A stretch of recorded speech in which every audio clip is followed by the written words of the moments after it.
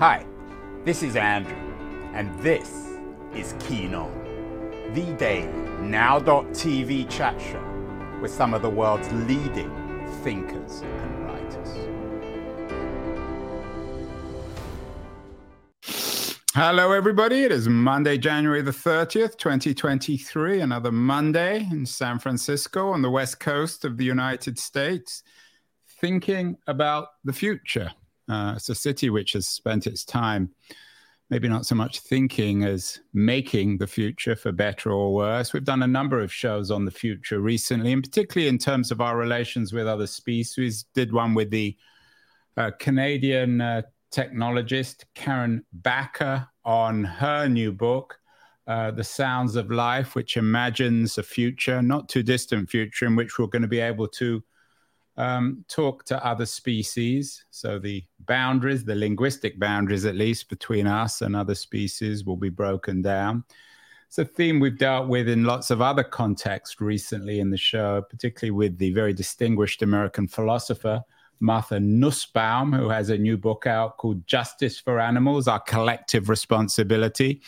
Seems as if just as we're discovering that we might be able to talk to the animals, listen to them, and they can listen to us, we're beginning to recognize our own moral responsibility. That's 2023.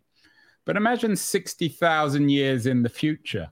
What happens when we can quite literally uplift animals to a state of self-awareness? This is one of the dizzying visions articulated in a new science fiction novel, The Terraformers, by my guest, Annalee Newitz, who is appearing to us from San Francisco, not too far away from me. And they said to me before we went live that we're living...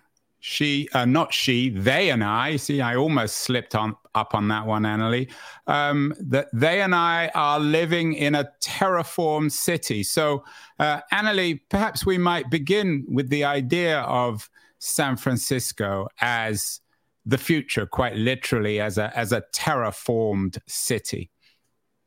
Yeah, it's super interesting to think about, isn't it? Because we often consider cities to be just kind of a bunch of boxes that we just stick down on a piece of land and like Legos or something. But actually, cities are often really deeply interconnected with shifts in the land. So in San Francisco, where we live, the beautiful Marina District, which is famous for its lovely walk along the water, is actually mostly built on top of landfill. So that beautiful walk, you're actually cruising across 100-year-old garbage that was used to expand that area. It was a very lucrative idea on the part of the city because, of course, it's a waterfront property is easy to sell. And actually, when we had the Loma Prieta earthquake here back in the 90s, a lot of the very fancy houses in the marina sank into the ground because that landfill couldn't withstand the shaking and it liquefied. And so luckily, these were mostly people who could afford to rebuild their houses. But this is something that's happening in lots and lots of cities where you may not realize that what you're standing on is not actually original ground. It's been put in to supplement what was already there. And you're in the business, and at least in a metaphorical sense, of reminding us that the ground we're standing on, Annalee, is not very firm. It's terra firm. And you imagine a world 60,000 years in the future in which we can quite literally uplift animals. And of course, cities and everything else are also uplifted. It's a very ambitious vision. Why did you choose 60,000 years? It's an awful long time. It's slightly arbitrary, but this is a book about taking a barren rock, a planet that is not at all developed with any kind of atmosphere, and turning it into an Earth-like world complete with lush ecosystems and lots of animals and plants. And I knew that none of those technologies, or at least only about 5% of those technologies exist now. So I thought, 60,000 years seems like a nice, healthy amount of time that humanity and all of its trappings might have completely transformed. And another reason why I kind of arbitrarily picked 60,000 years is that some hypotheses about how humans spread out across the globe, from our origins in Africa all the way down to Australia and to the Americas, some of the hypotheses suggest that humans started using reed boats around 60 or 50,000 years ago to do that. And so I thought, well, maybe that was the dawn of exploration for humans. So, that's a kind of a nice cushion to have, like trying to imagine the difference between those humans 60,000 years ago and their reed boats, going from Southeast Asia down to Australia, how different we are from them, but also, we're not so different from them in a lot of ways. We're still exploring and trying to find new places to live. Yeah, I wonder whether the future you're imagining, the so-called love letter to the future, that's the blurb your publishers gave. I'm not sure if you think of it as a love letter, or if it is a love letter, it's a peculiar kind. Yes. I'm not sure whether it might happen actually faster. I mean, we did a show recently with the Tufts University urban expert, Justin Hollander. He has a new book out, The First City on Mars, An Urban Planner's Guide to Settling the Red Planet, which is anything but science fiction, which is very practical about how we humans are we should settle the first city on Mars. I mean, this stuff's happening now, isn't it, Annalee? I mean, certainly plans for it are happening now. That's very true. And I think that the kind of early stages of the technologies we might need exist. In my novel, the reason why I set it so far in the future is I wanted it to be a very lived in experience of humans not on planet Earth.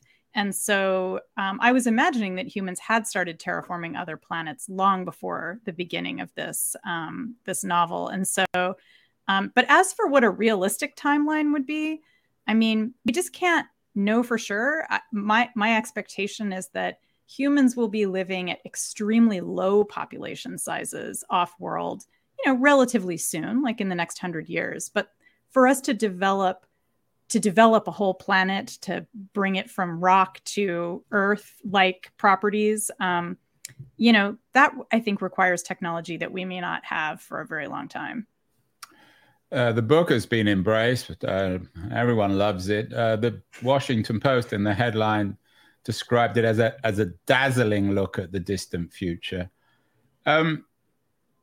If you're describing 60,000 years in the future, Annalee, mm-hmm. It's not hard to dazzle, is it? Because it's a dazzling time frame. But I guess the challenge about writing or imagining a world 60,000 or worlds 60,000 years in the future is to make it familiar, understandable for us humans in 2023. Is that fair? I think that's right. And I've said in a couple of other contexts that, when you have a world that's that distant in the future, it's almost like a secondary world. It's like a fantasy world almost, where you're sort of building from scratch, right? Like it could be Westeros or from Game of Thrones, or it could be the culture from Iain M. Banks novels. It's so distant and alien that you can do a lot of fancy things. Like, for example, I have a very hand-wavy technology in this book called gravity mesh, which can be installed under the skin of animals and allow them to fly. How would that work? I don't know. Like, where would the energy go? How would you not explode when you used it? That's, 60,000 years took care of that. On the other hand, I spent a lot of time talking to geologists and urban planners about this book and worked very hard to make the geology of the world and the ecologies of the world extremely realistic. And also the engineering practices that are going on. These people are distant from us. They look different from us. Some of them are not Homo sapiens, but they still have the same kind of concerns we do. They want to build communities where they can care for each other. They want to have access to water and food without too much interference. They want to figure out new kinds of communities and new ways of relating to the land around them. And so we see some very old conflicts in this story that are very recognizable. Everything from, romantic conflicts where like love goes bad, despite the fact that you're in a shiny future of genetically engineered everything, like you can still have like a rough time if you fall in love with the wrong person. And we also see a very familiar clash between corporate interests and governmental interests, for lack of a better term. I mean, this is a world where there's not a lot of government. And so the characters are kind of rediscovering government because they've run into trouble with the real estate company that's developing this planet. Because, of course, what else? How else would you fund the development of a planet? I have to admit, Annalee, that this is the aspect of the future I find the least convincing. It seems a little parochial. I mean, real estate, markets, corporations, these are all things that have only come about in the last 50 or 100 years. Couldn't you have dazzled a little bit more on that front, imagined entirely different economic systems, entirely different ways of thinking about land and value? Maybe you have, maybe I'm being unfair, but the notion of real estate seems a particularly parochial word. It's hard to imagine that in 60,000 years, people will still be using that word if they use language at all. It's true. I probably should have written this book in some kind of computer binary language to kind of appeal to the readers from 60,000 years hence. But I am living in the present. I'm not a wizard. So I can't speak to the people who will actually live in 60,000 years, as much as it would be a delightful thought experiment. So this is really a book about thinking through different kinds of government, different kinds of community, some of which are absolutely impossible in our world now. For example, there's a community of self-governing sentient trains who make up the public transit network on the planet. Sounds a little bit like Denmark, Annalee.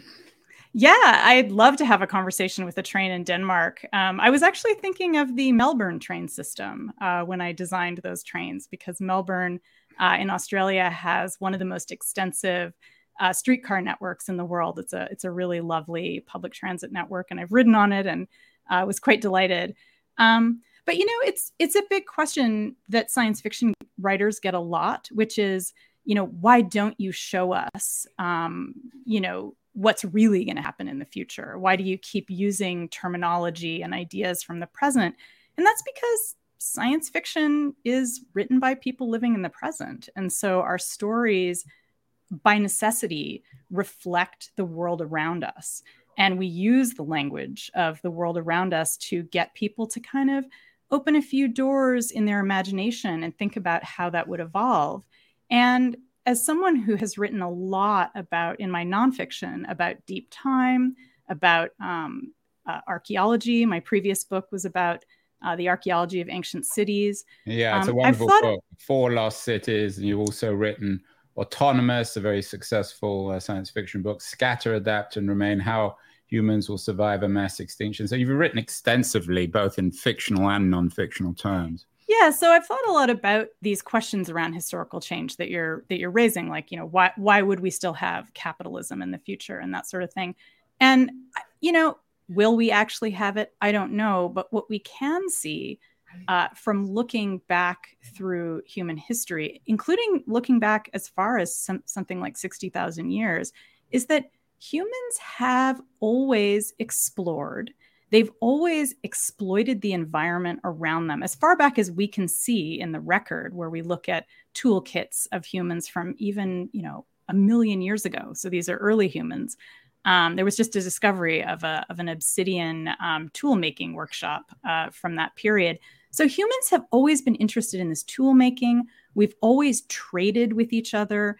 And at this point in the future, I could imagine something like hypercapitalism being wedded to this really deep need to kind of engage with our environment and change it. Something that goes back very far in humanity, this urge to kind of remake the world to the way we like it.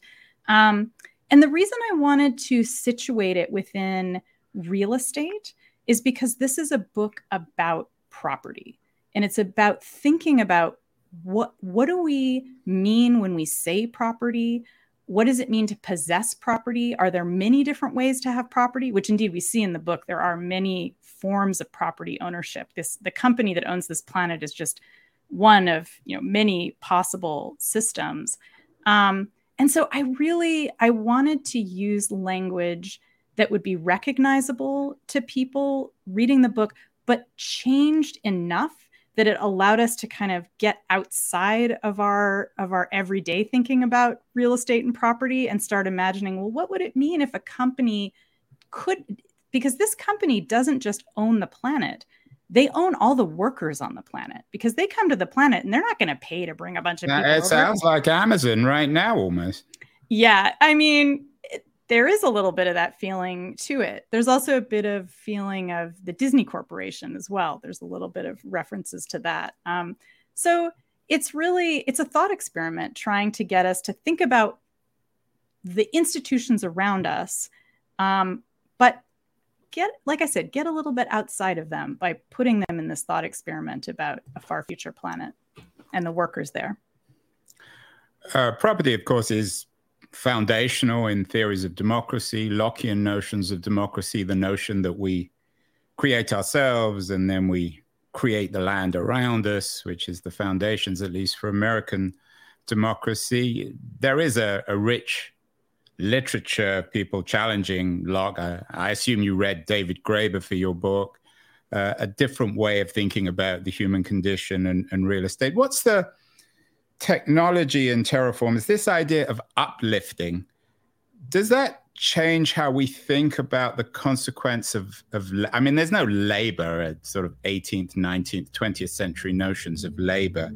But how does all this new technology change how we think about property and rights and ownership? Well, one of the things that is going on in this book is that there are many different kinds of people. Like I said, the corporations that manufacture life, they can use synthetic biology or some futuristic version of synthetic biology to make a moose that has a human equivalent mind, or a naked mole rat with a human equivalent mind. And later we meet a cat who's an investigative journalist. So there's a lot of different... vice versa as well. We can make humans with the minds of rats.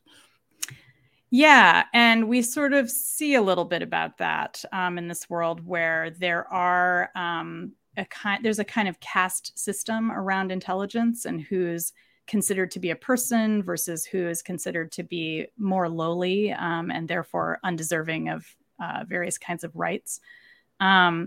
So one of the things I really wanted to play with in this book was imagining technologies that would allow us to respond to environmental changes in real time or something approaching real time. Because one of the many problems that we've been having on Earth right now with grappling with questions around land management, climate change, habitat destruction, is that the feedback loop is slow.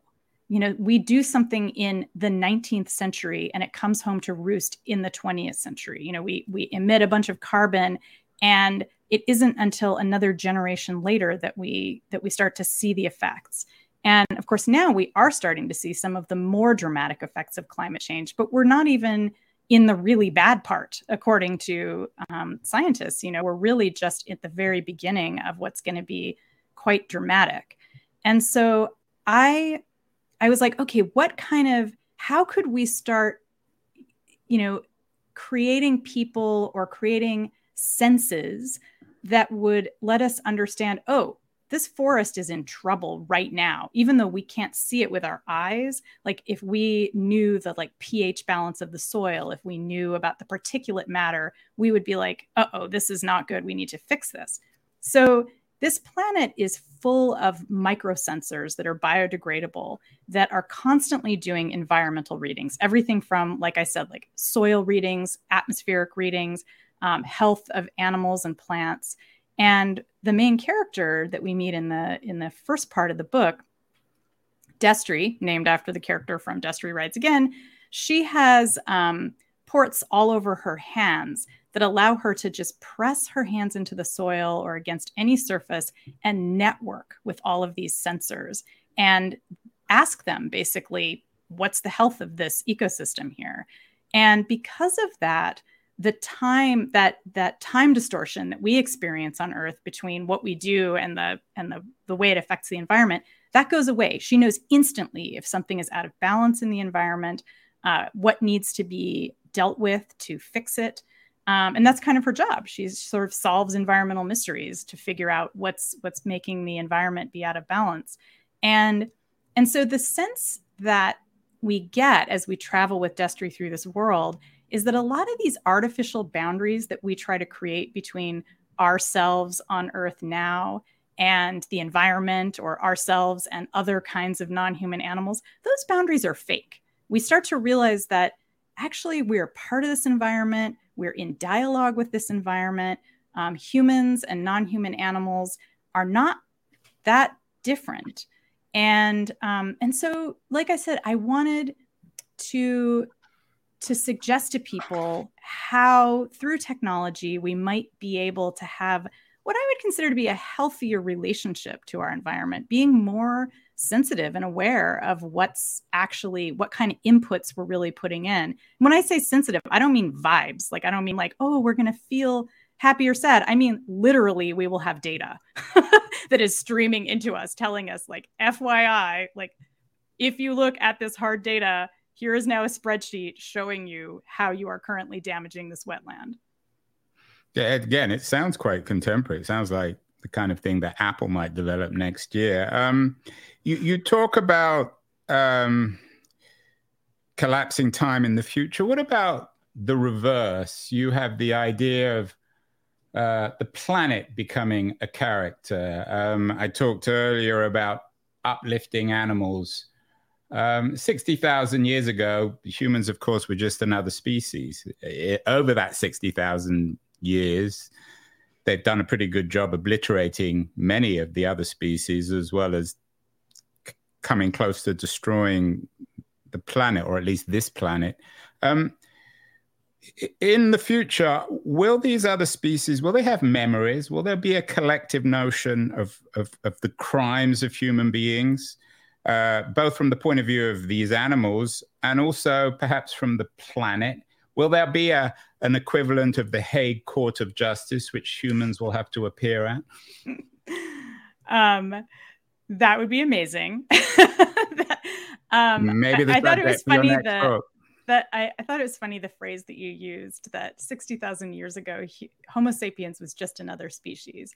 FYI, we're still just another species. We have a lot of narcissism. Yeah, no, I didn't mean that. Well, but what I meant was in terms of our impact on the environment, in terms of our impact on other quote unquote species. So sure. But I think it's funny because I do think that consciously or unconsciously, a lot of us carry around this idea that like, oh, well, we used to just be animals, but now we're some kind of fancy super animal, which we're not. And if you look back through geological time, we are not the first species to completely transform the environment and to radically transform the atmosphere on this planet. If it weren't for cyanobacteria, 500 million years ago, we wouldn't have all this nice oxygen on the planet. So cyanobacteria wrecked it for everybody who didn't like 21% oxygen. And so again, we are just another species. We're just another species that thinks we're super great. But in answer to your question about, will humans have to answer to their crimes? In this book, we do see a lot of, I had a lot of fun imagining how non-human animals would relate to humans as they learned about human history. Because of course, it's far enough in the future that you have to be like the equivalent of like an ancient historian or a paleontologist or something to really kind of get into what happened back on Earth back in the day. And there is a lot of stuff in this book about how dogs in particular are very distrustful of Homo sapiens and are really angry at Homo sapiens. That's great. I love that. Because I just did an interview this morning actually with Dean Koontz, who's a best-selling author, suspense writer. and he's a big fan of dogs, but maybe dogs aren't such big fans of us. Yeah, I mean, in the book, we learn that dogs are very resentful of having been domesticated, and on this planet Sasky that the book is about, there's actually a kind of a free colony of dogs, and they really don't want to have anything to do with the Homo sapiens. And occasionally they'll maybe like do a favor to someone who's connected with the Homo sapiens, but by and large, they're really pissed off. They're really— So there is a degree of justice. We get, in some ways, we no longer have our quote unquote best friend. What about the idea of, say, plants claiming, in the same way as we have the sort of culture wars of different groups claiming this or that?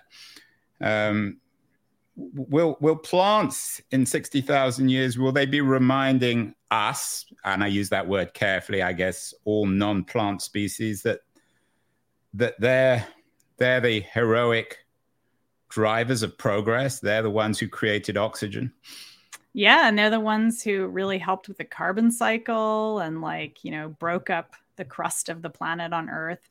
I think so. I mean, it's interesting to think about plant consciousness. Hope Jarin, who wrote the amazing book Lab Girl, she studies ancient plant life on Earth, and in that book she writes incredibly movingly about plant consciousness, basically, or what we might consider to be plant consciousness if we decided to really expand the definition of consciousness.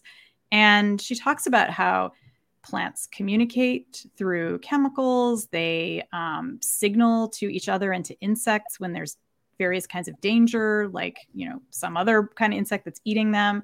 And, you know, plants respond to light. There's evidence that plants do kind of math where they are figuring out how much light there is and when they should bloom and things like that. So I love the idea of thinking about what non-animal life might be thinking about when it comes to humans. I don't deal with it in this novel. I do have some stuff about rivers, but the river is not communicating with the characters in language. But there are clear moments where the characters are getting a lot of data from the plants in the environment. The plants can certainly communicate through these sensors.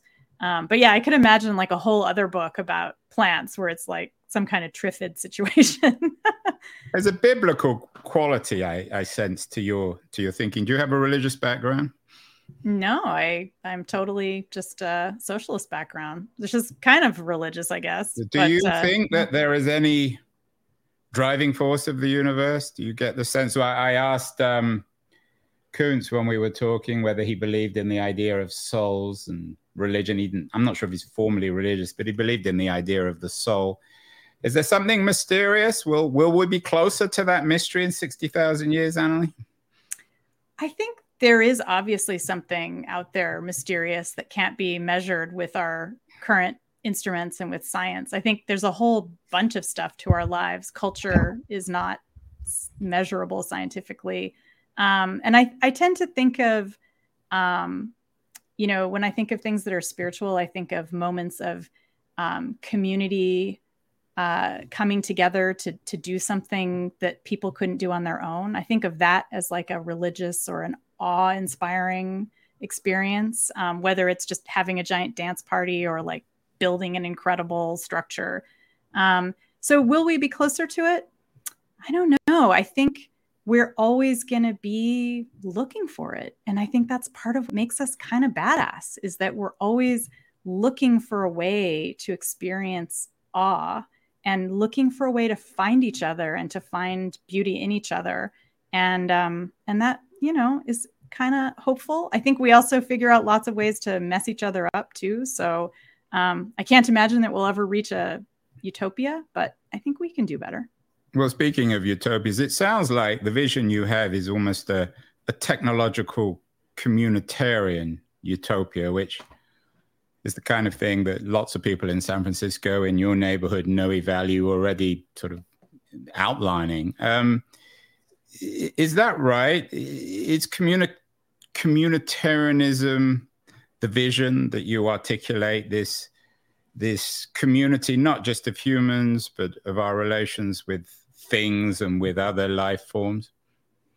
I mean, I'm certainly in favor of communities. I don't think of this book as being particularly about technology as part of the community. I mean, a lot of this book is really about how we change our relationships with other life forms, biological life forms, or how we change our relationship with a giant rock floating through space.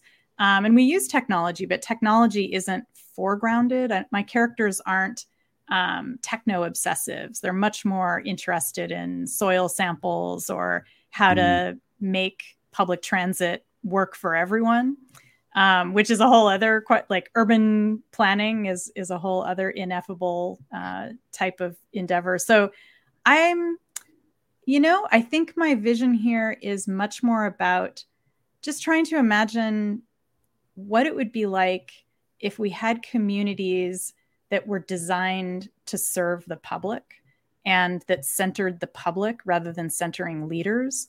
And we see lots of different kinds. I mean, this is a really big, sprawling book. We see, examples of authoritarianism. We see examples of kind of a weird kind of democracy. We see kind of mixed stuff.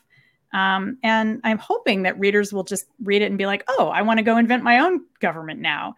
That's really my hope, is that it helps people come up with ways out of like the thinking that we're stuck in right now.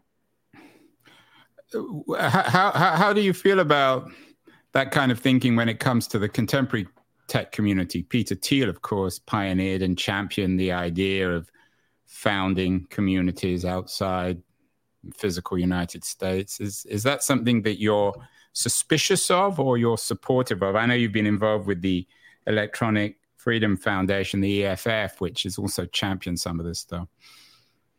I'm not sure which stuff you mean that the Electronic Frontier Foundation was championing that had to do with Peter Thiel, but I'm not connecting the EFF with Thiel, but I'm suggesting that kind of libertarian ideal of on the California, on the West Coast, of founding offshore communities is something that's quite popular. I'm guessing you're not a big fan of that, though.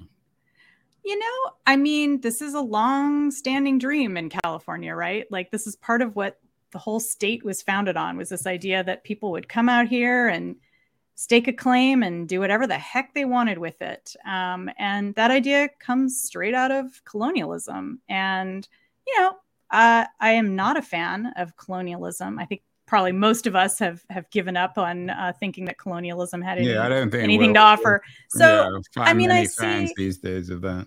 Yeah. So I see that strand of thought in Silicon Valley, existing right alongside, very utopian kind of techno-socialism and sexual liberation. And, California has been home to a lot of innovation when it comes to how we want to design our communities. And that's, I think, why we see so much innovation around tech, so many weird new ideas about economics. Even if they are failed ideas, it's still people trying to dream up just weird new crap. And it's super exciting. And again, like, that's part of what I'm hoping, like, people can come away from this book with, is that sense of like, we don't have to keep doing things this way. And I don't want to encourage people to, go, take charge of Sealand or whatever. I think that's, in some ways, that's just the same old idea. Like I said, it's kind of a very 19th century idea of reinventing ourselves. But I do think that there's hope that, by just constantly innovating and remembering that technological and scientific innovation happen right along with cultural innovation. They aren't separate. They're very, very connected. That we can start heading in a direction where, like I said, my real goal here is to get people thinking about how to center the public when we invent new kinds of community. And that could mean something as simple as, if you're designing software, how do you center the user? Or it could mean, if you're designing a new kind of city council, how do you answer to your citizens in a way that's innovative and in a way that takes into account weird needs that they have that you might not have known. And all of this stuff is super important right now because we're dealing with climate change that's going to be shifting our actual physical infrastructure. And that's going to mean that we absolutely need to change our governments, and we need to change our technologies that we're using to handle massive amounts of water, to handle wildfires. And again, I'm talking about California here. I mean, right. obviously, and certainly not 60,000. So let's end with imagining the life or the world or the planet or the universe in 60,000 years' time. Of course, the Webb Space Telescope is beginning to tell us, according to the Post, humanity, the history of everything. I'm not sure if anything will ever tell us the history of everything. But it's certainly telling us, apparently, the universe first stars, and eventually, of course, we'll discover that there are many universes. Just thinking in a dazzling way, perhaps, Annalee, imagine the world imagine something in 60,000 years' time. What won't we know? What will we still need to discover? I mean, pretty much everything. I think we'll know, a little bit more about our.